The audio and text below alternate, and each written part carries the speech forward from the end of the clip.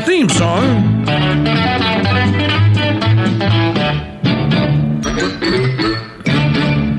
Everybody can sing along at home. Green Acres is the place to be. Living is the life for me. Land spreading out so far and wide. Keep Manhattan, just give me that countryside. New York is where I'd rather stay. I get allergic smelling hay. I just adore a penthouse view. Darling, I love you, but give me Park Avenue. All right, everybody. The chores. The stores. Fresh air. Times Square. You are my wife. Goodbye, city life. Green Acres, we are there. All right, let's start by saying that all previous episodes of Free Farm Friday are available as podcasts anywhere in the world on the Crusade Max at crusademax.com. You can find a healthy, significant number of them as well on the Crusade Max Apple podcast if you follow that by clicking the follow button at crusademax.com. They also have their own category, Crusade Channel. And our regular Master Farmer participants are Brian Kay from Wharton, Texas, and Mitter Dan Mundy from Central Jersey. Let's start with Mitter Mundy today, so the poll doesn't have to go into the chat room and go like, "We are waiting for Mitter Mundy, please." Mitter Mundy, the Bruce Springsteen's hometown, just closed down, or is going to close down its last big plant, the Nestle plant. And I don't know if you're familiar with the town of Freehold, New Jersey, but apparently all the manufacturer is leaving the Garden State. Oh, I am. Good morning, everyone. I am very much familiar with Freehold. It is a part of it is because it's a bougie development area, or it has been. So that always has a lot. We damn bougies ruin everything. I mean, it does pressure the economies of. We don't want that dirty factory there. That's the only place to make stuff we want, and a place for people to work. Why would we want that? It's the same reason they don't want the tailor and the candle maker and the butcher next, with their little shops next to them either. So they don't want anything that upsets their pristine little world nature. You know that. Well, they're going to get what they don't want here very directly. And I do have to mention, though, something real quick. You realize there's another N-word. Did I leave one out? I'm sure I did. Yeah, you did, and I would suggest you call Disney about it right now. Tigger. Yo, what's up, my Tigger? I was thinking about it. I just know that. Justin missed all the discussion here. I have to cancel Tigger.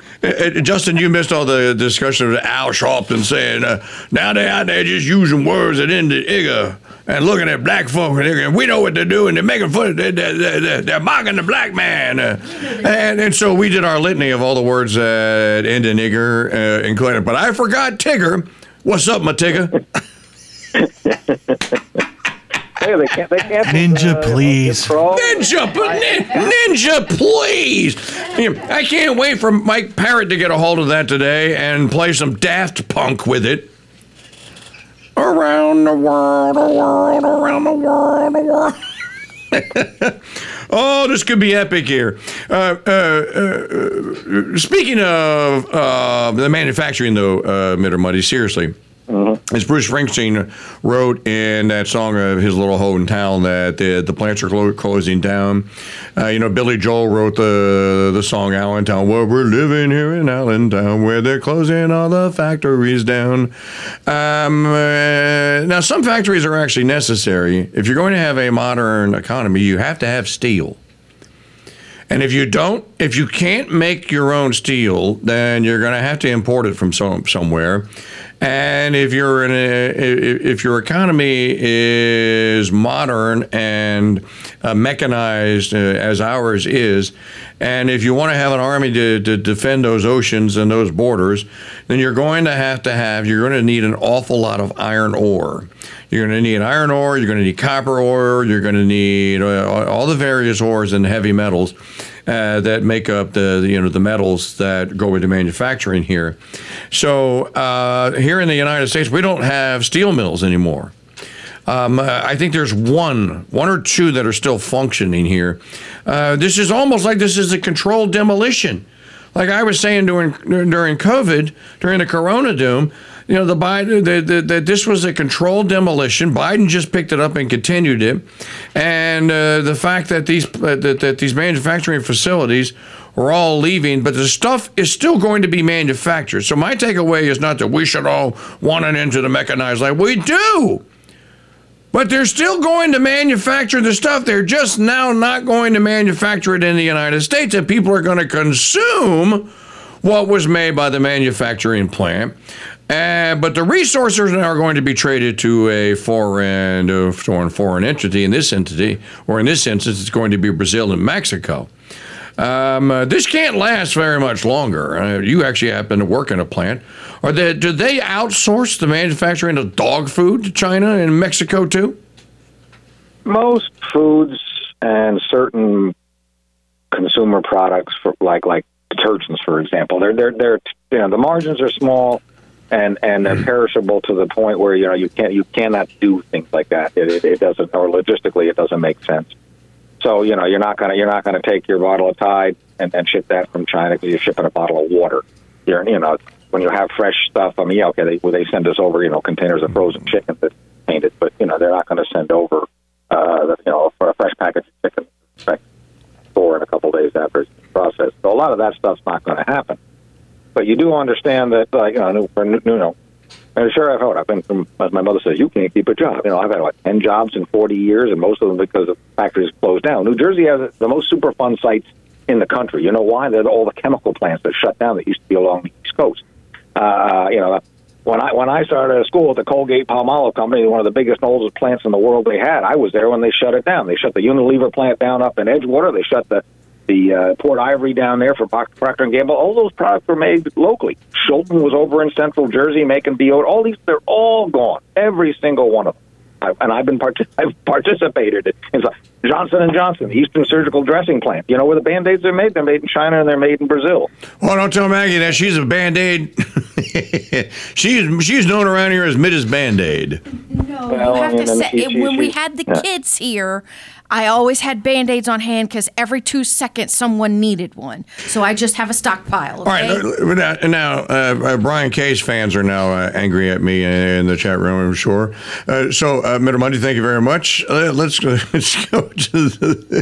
to Wharton, Texas, where it hasn't been below 100 degrees for 3 weeks in a row now. And I looked at my phone this morning, Brian, and I saw hundreds all the way to next Monday. What in the hell is going on here? Summertime. No. I have lived 61 years on this earth, and 47 of them here in Louisiana, and I ain't ever seen one of these. Well, we had this in 2011, and it was actually... I know you said that last week. I don't know, what was I doing in 2011? Because I don't remember it.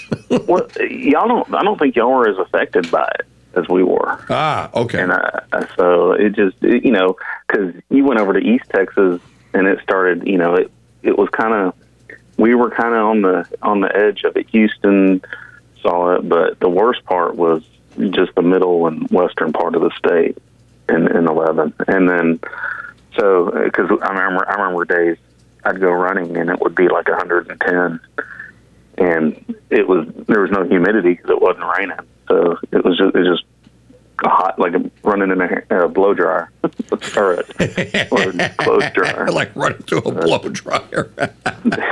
They have us scheduled for rain on Tuesday, so we'll see. I don't know. We're praying.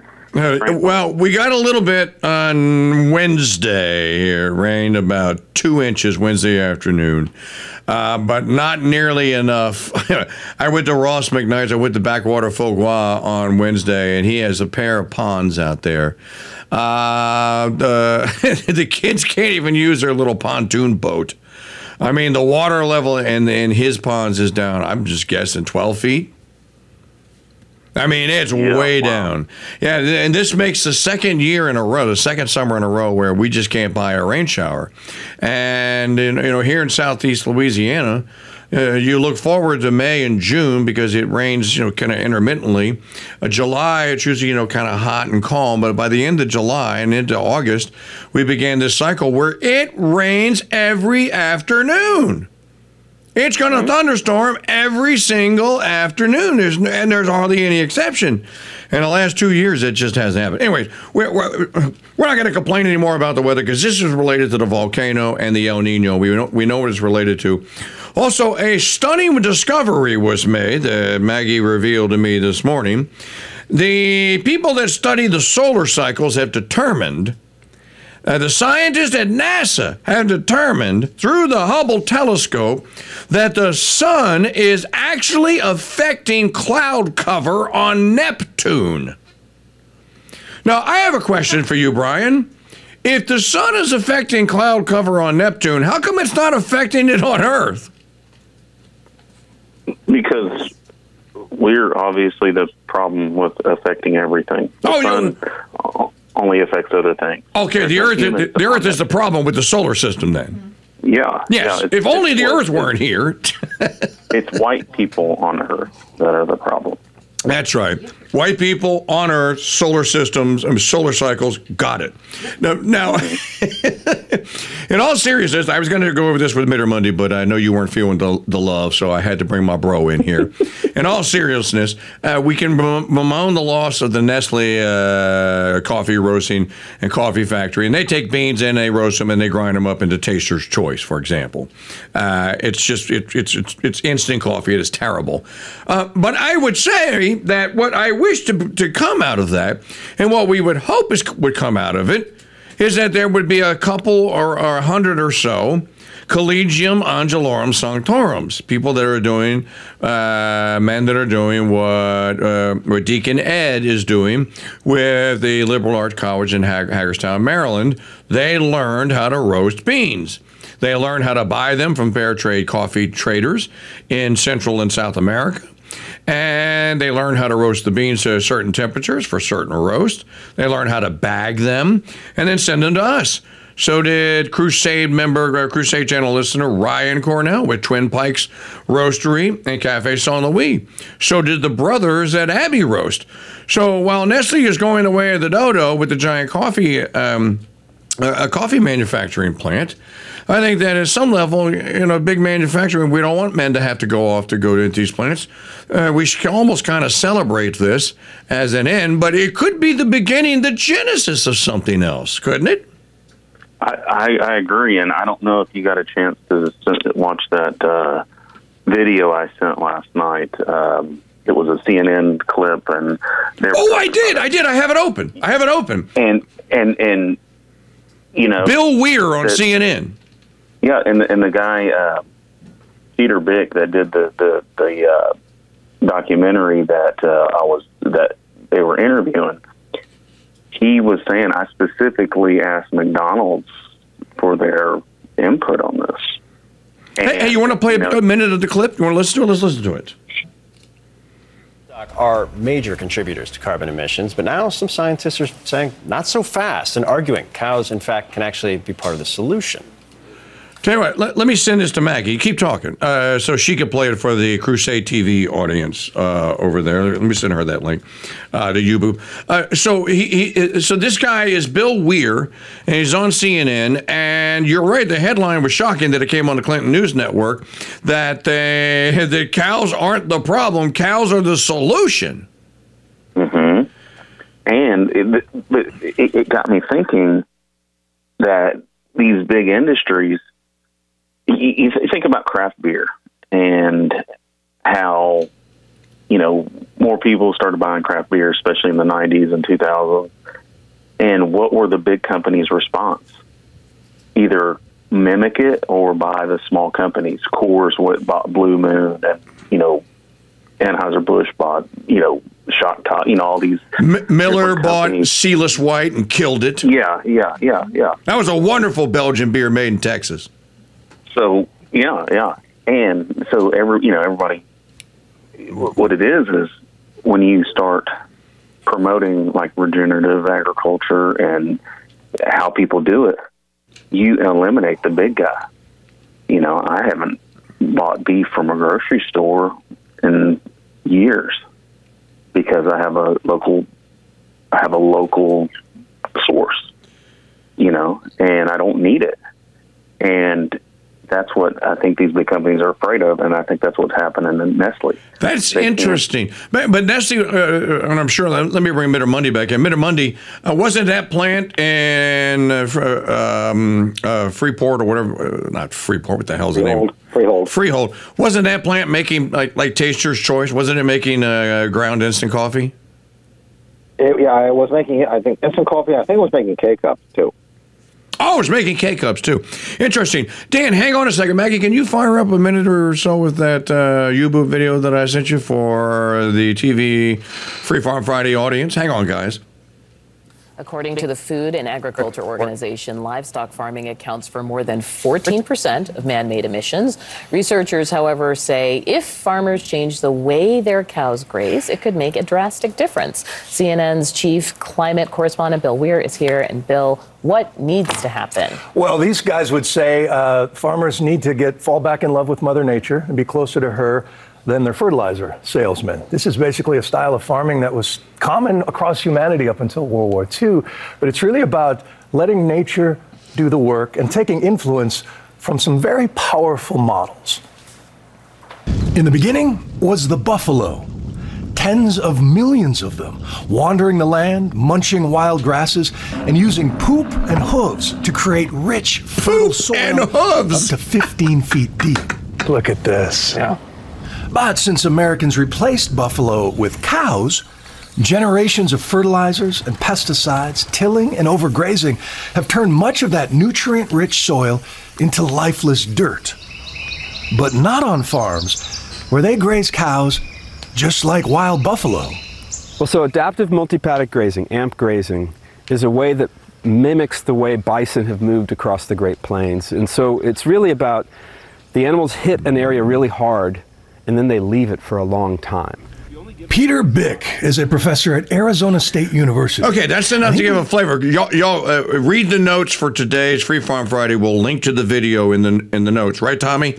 And make sure that you have access to it. Dan, that's now this was broadcast on the Clinton News Network. Of course, nobody's watching Clinton News Network any longer, but you could say that it's made to cable news. This is exactly precisely what RFK Jr. was talking about in his Farmers Town Hall. I think that this thing may actually have the Free Farm Friday topics may actually be gaining some traction. And as you always say, now we got to watch, we got to be careful because the big guys will come in and try and steal the idea and ruin it. Well, I'm more concerned about these scientists. I mean, is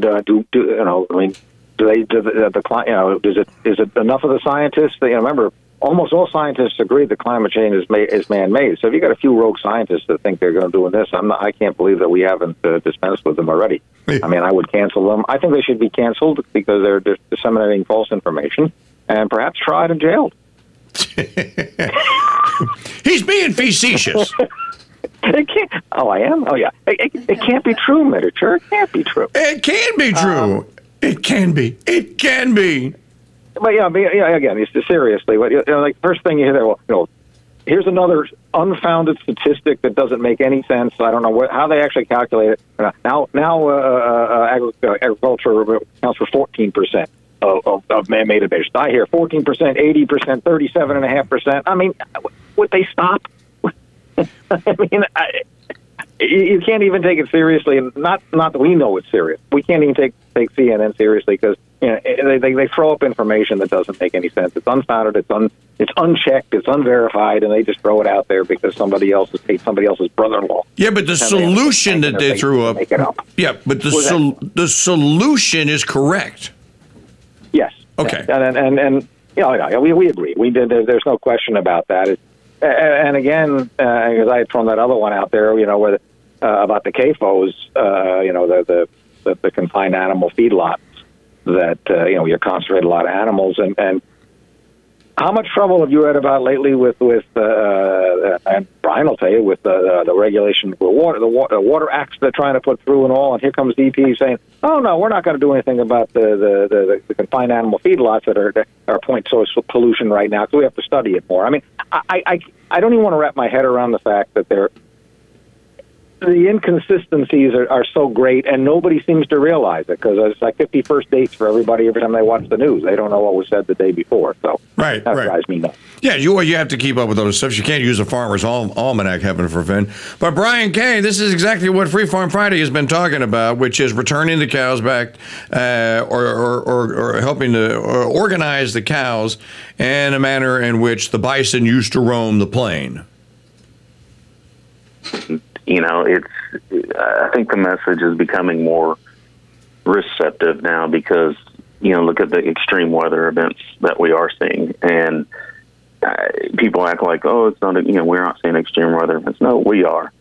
I mean, and what happens when you get more intense rainfall on degraded land, you have worse floods and you have, these water quality issues. And I think people are seeing it now, seeing it in their operations or seeing it in their daily life.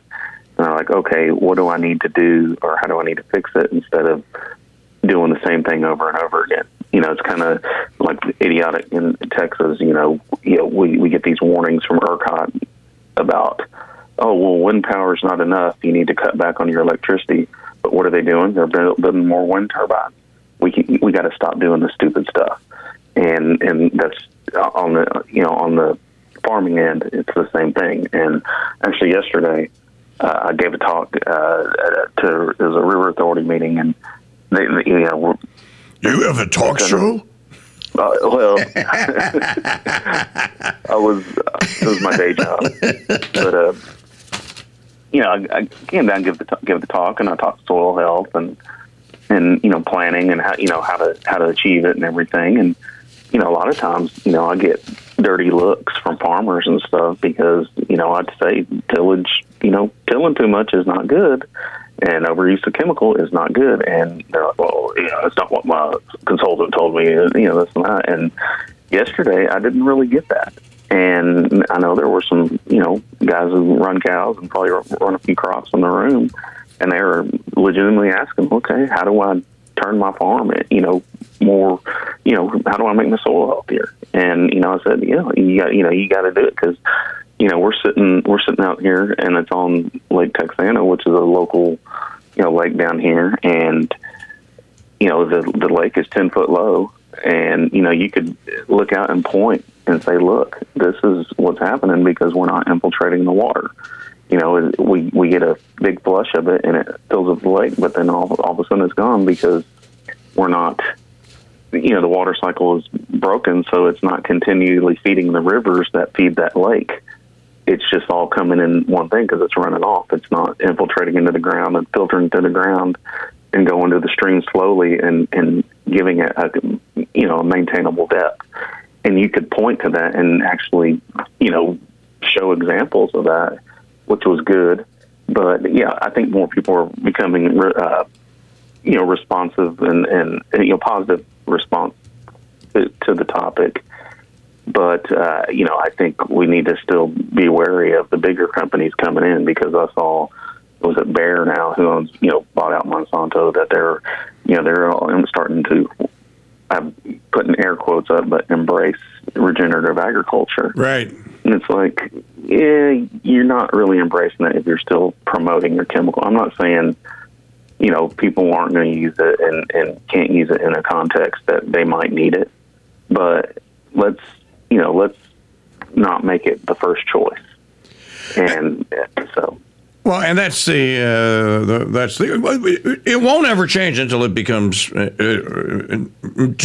part of what's taught. Mm-hmm. So it's a generational thing. You're going to have an entire generation that's going to return back to the land ultimately. Yeah, that's when this will repair, or when the real repair will begin, and that includes the issues that are associated with what we call climate. None of that is going to change appreciatively until it happens. Again, let's go back into scale, until it happens on a scale. And when there is less of what they do and more of what needs to be done, well, then that's when it will change. And that's also going to, and I just have to say, that is going to have a direct correlation and a direct link to you. In order for this to happen, there will be a winnowing out, if you will, of technology. I mean, specifically digitized things, because the digitizing of things can't plant seeds. It can't tell cows where to grow. If anything, at the end of the day, it's a distraction. So you have to put this stuff kind of in context here. I want to go back to Mitter Monday, and I wanted to flip the subject here for just a second. So, Mitter Monday, let us talk about putting things back into scale. I don't know why I had never seen one of these little Suzuki Carry trucks. And now that I've seen one, and Maggie's on board, we're actually gonna get one for Walsingham West. You know that they're now making them with the steering wheels on the left-hand side instead of on the right. I almost want an older used one so I could just say that I have a right-hand side driving Suzuki Carry. But this thing does everything that you need for a truck to do, pretty much, at a small scale. With a mere 4-cylinder engine, and it looks like it could go almost anywhere. And it does it for, I just want a truck that it comes in a white box with black print on it that says truck. And that Suzuki Carry is pretty much it. Well, as I said, miniature, I won't give up my F-350. I know you're not going to give up your big rig. But there's a time. But you need it. You need it. You haul trailers. But when it just comes to normal running around, because I got to go down to my buddy and pick up a half a dozen bales of straw, go down to the feed store, and I can, I don't know if Maggie showed you, every time you talk about a hoopty, I sent her a picture of my latest hoopty. You can't get them anymore. I mean, a small vehicle like we're talking about that you can do things. I remember when Chevy made that HHR, the high headroom. I had one of those a couple of years. Transmission went out. Okay, it's too expensive to fix it. Right now, my brother gave me. I got a '94 Ford Escort wagon. I love it. It looks like crap. I can put my pig garbage in it. I go get the standard transmission. I don't care what I hit. I already hit a deer with it. I don't care. And you know what's best about it? In New Jersey, I don't have to have it inspected anymore. So it's absolutely wonderful. But it is a piece of crap. So I'm looking at it. I'm back. And I think I sent you a video I saw about what happened to small trucks. I had a Volkswagen Diesel Rapid 8, the pickup truck. Oh, dude, that thing is probably worth $1 million today. Oh, yeah, I was looking. I still got two of them in the woods in the back. I said, okay, can I get enough? Do I want to use parts? Do I want to resurrect one? If you can find them, they're $15,000 to $25,000. I paid $7,000 for it new in 1983. So, that's really not a viable option unless I was independently wealthy and I had nothing else to do but restore my cars. So you're looking for, I got 54 miles to the gallon with that stupid 5-speed diesel engine. So, but all those the little Chevy S10s and all, and I why did they stop making these vehicles? Now what Chevy's going to make or Ford's going to come out with their small pickup, but they're not small. And at least this one guy there's a reason for it. It's because the fuel efficiency standards the Department of Energy put out, instead of coming up with certain sizes and regulations, they just came up with a formula. It has to do with wheelbase and length, and you put it all together and what the efficiency has to be. You put it all together, the numbers just work out to the fact that the small trucks they can't meet the standard. And if you don't meet the standard, you have to have a penalty on every vehicle you sell, and they just don't feel that the market's big enough for them to do that. So the car companies just stop making them, which is why we have to go to Japan or wherever Japan is making them over there and buy these little Isuzus. And they're pretty much the same truck. And Mitsubishi, there's 3 or 4 names that they're made under, but they're all basically the same truck, and it's absolutely wonderful. 3 or 4 cylinders. Some of them actually have air conditioning. The Suzuki Carry is a 4-cylinder. You can get it with AC and a USB in-dash player. Roll down windows, 5-speed, but they put the shift, and I love this, they put the shift up on the dashboard. Mm-hmm. So you have all your leg room down at your feet, and you have a bench seat instead of bucket seats. Well, right, they're solving the problem because they're not in the car business; they're in the motorcycle business. Well, that's it. And I mean, this is not a vehicle that you would want to drive to the St. Benedict Center from where you are. I mean, that's not what it's meant for. No. But I mean, and you know, but it's perfect for anybody with a homestead or a farm who you know, better than half of what you're going to do will not require your F-350 or 250 or 450 or whatever. But it doesn't require that. But it does require something with a boxed area that you can get dirty and don't care about. Well, you know, that tends, you know, you don't like to do that. I don't think Ms. O'Connell would like that in her new Kias all the time. Just throwing a bunch of bales of straw or hay or whatever you're getting in her bag. I don't think that, you know, I don't think she would like that. You know, you got to go down and go get 2 sheets of plywood. Well, you can get it in that, you know, and get 30 miles at a gallon, or I can take that. Well, the big old trucks still get. Well, the cool thing is about the sides even come down. So they have dump bodies too. They have dump body versions. Mm-hmm. Yeah, right, and you can dump it. It goes at an angle. Look, why isn't Chevrolet or Dodge or Ford or one of the big manufacturers, why aren't they making something like this? Well, as Dan said, number one, they can't make it because of the CAFE standards. That's the corporate average fuel economy. It's just another way that America completely and totally, the U.S. government completely and totally screws things up. Because that's what it does. And it makes these companies, it makes them have an average fuel economy standard. You know, Trump almost got the CAFE standards thrown out. He was one step, dude. He got them repealed. He got them reverted back to like where they were in 2012 or something like that. But he was like one regulation away from ditching the CAFE standards. The only reason that he wouldn't is because his buddies at GM and Chrysler and at Ford would tell him that the Japanese would come in and would kill us. The Japanese would come in and would flood the markets. The Japanese and the Koreans would come in and flood with little things, with practical, wonderful little vehicles like the Suzuki Carry. Let me bring Mr. Brian Cook in here. Brian, if you're running around in a homestead, you don't need a giant, you don't need an F-350. You don't need a big truck. You're probably not hauling livestock to and from the sale barn and what have you here. You're just going back and forth between a feed store and stuff. Again, scale matters. Small is beautiful. I don't know if you've seen this little Suzuki Carry, and I guess this is kind of an infomercial for it. But I like the fact that someone actually went, hey, there's a problem that small farmers, that homestead-based farmers that need it solved. Let's make a solution. I mean, this is the answer to Michael Warren Davis's essay about not being able to get a white truck with black print that said truck that just hauled stuff to and from his homestead. Yeah, and you know, something like that makes a lot of sense, especially on smaller acreage. Now, you know, I will say if you do have cattle and you have to, you know, take them off site to butcher, it's nice to have a friend with a big truck, sure, and a trailer who's willing to haul for you. Well, maybe you cut him in for a roast or two.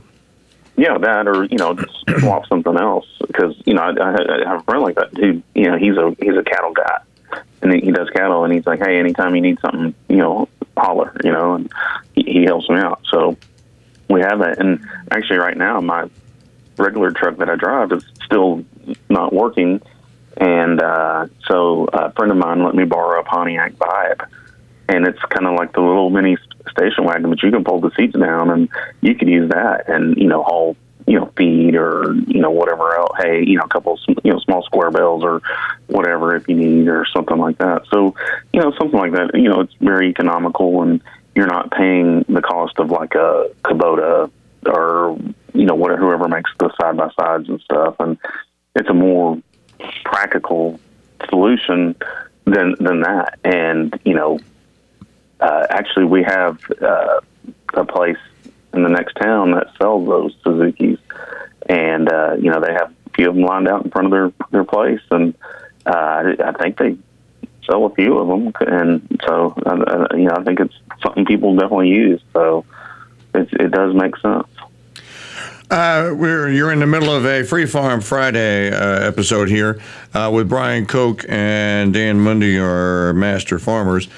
So there was a Free Farm Friday thread where we were talking about the effect that glyphosate and that pesticides are having on the bee population.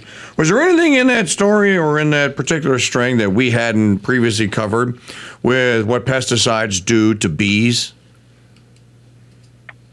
I don't. Go ahead, Dan. Mintermundi.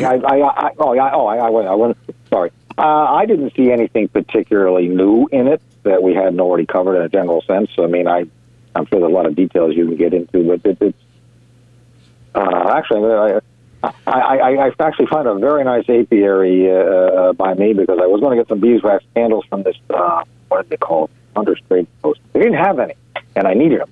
So I found an apiary up here, and I'm going to take some they offer courses and stuff, and still help set you up. And I spoke to them very briefly about it, and they definitely discussed the fact that it impacted, and when they farm their bees out to various farmers in the area, that they're very conscious of what they're growing and what they may be applying to the land. But they're much more concerned about some of the natural predators, at least up here in the Northeast. They're more concerned about the mites and some of the natural predators. Well, here was the other story. The EPA is rejecting calls for tougher regulation of big livestock farms. It's promising more study. The big livestock farms are a problem because they aggregate so much manure and other runoff together. It's almost unless you're going to actually dig trenches and then channel it directly into some sort of a reservoir, or figure out a way to get that get that crap from where it is onto the pasture lands or the agriculture beds of farmers nearby. I mean, it's a problem, and again, it's a problem of scale. A small scale farm that's raising, let's just say, Brian, what would you say is a small scale hog farm? How many? 10. Okay, well, that's good, 10. So you're raising 10 or 12. Let's just say you got an acre per pig. I'm just, for argument's sake. There's more than enough ground out there with 10 acres for you to figure out what to do if you move those hogs around with the runoff. There won't be any runoff. It's going to go directly into the soil, and the soil is going to regenerate as a result, correct? Mm-hmm. So that's the solution to the problem. The EPA doesn't need to do a damn thing except limit the size of hog farms. Yeah, or stop picking on grazing livestock. Yeah, or stop picking on grazing livestock. How about this? Eliminate the Department of the Interior and let whatever wild bison remain out there, let them go where they want to go. They'll figure it out. God will tell them, you need to go eat that pasture over there.